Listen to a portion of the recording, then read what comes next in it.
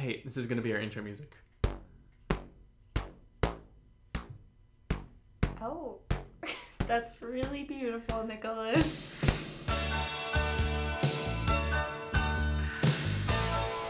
Hello and welcome to 5 Minutes with 5 Women. I'm Nick Crawford. And I'm Kalynn Reeves. And we are your co-hosts for this podcast on the Texas State production of 5 Women Wearing the Same Dress by Alan Ball. Today we have our dramaturgs, Andrew, Wesley, and Kellie Paz. Yeah. Hello. Welcome.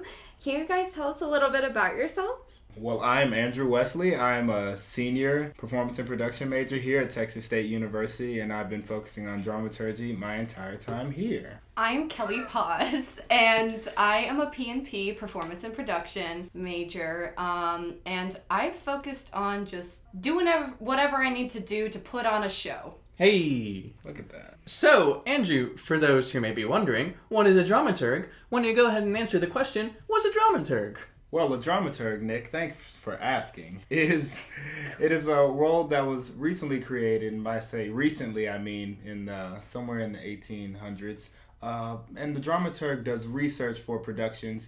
In a way, I like to call it a anti-critic. So everything that a critic would criticize about a show for being either historically inaccurate, for not having proper music for the time period, just different little things, not having great dialect, proper regionally and stuff like that. A dramaturg would do this research and give it to the production team while the production is going up so that they can be as seamless as possible and as realistic as possible. Us as theater artists, we live to imitate life. Wow. So being a dramaturg, I believe, is a very useful thing, and I love doing my job. So, Kellie, what's it like being a dramaturg on 5 Women Wearing the Same Dress? My main goal is to make sure things like the AIDS crisis are handled actually historically correctly. Yeah, what is the year for this play? So the time setting we're having for this is in June, July, summer of 1993. And the year before, in the AIDS crisis, in 1992, AIDS became the number one cause of death for U.S. men ages 25 to 44. So it was at its height during the time of that summer during this wedding. So it's a very prominent thing. And I had to be there to help people understand that it wasn't really a casual thing that people would be talking about. Right. And people wouldn't be like, he had AIDS. Right. It's like, wow, he had AIDS and is probably going to die.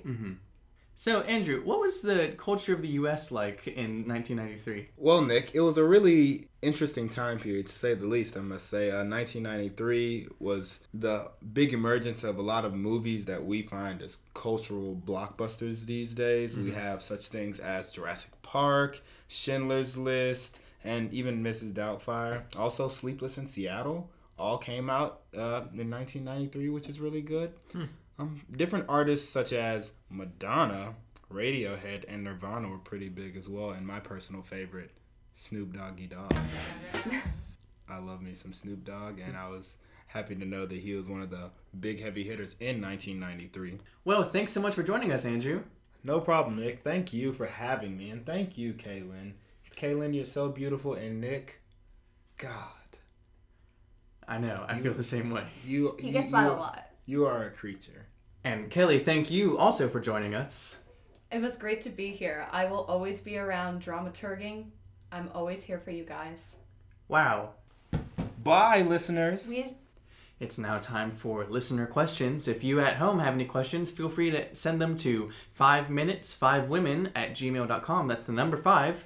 Our first listener question is from Natalie McRae. She asks, are there any pants in this show? That's a good question. Yes, Natalie, we do have pants in this show. I think you wear pants. I do wear pants, yeah. Yeah. I wear slacks from a tuxedo. And that's a good question. Do the women wear pants under the dresses? No, they do not. I actually am not even sure if they're wearing pantyhose. Wow. Ooh. So, yeah. To answer your question, that's 1/6 yes, 5/6 no. Our next question is from Ryan E. Nardekia. He says, hi, Nik and Kalynn. Long-time listener, first-time asker. Here's my question. Is there a lot of smooching in this show? Ooh. Thanks, Ryan Nardeckian. Wow. Well, is there?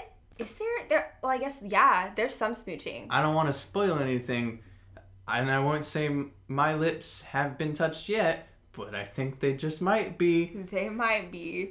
You're definitely going to see some smooch action in this show. Don't be expecting anything too much, Right. It won't be, this isn't going to be some like interactive piece. I don't think you need to put on chapstick before the show. Right. But I think the actors might have to. They might bring some mints to rehearsal. It would be a great idea. Some mints for smooching. Please don't put that in the podcast. Well, that's all the time we have for today. Assuming that was 5 minutes. If it was, heck yes. If not, darn. 6 minutes and 46 seconds. Please join us next episode where we will be talking with Cambria Denham and Emma Hearn about the role of Meredith. Until next time, I'm Kalynn Reeves. I'm Nick Crawford. And remember, Cha-cha cheese whiz.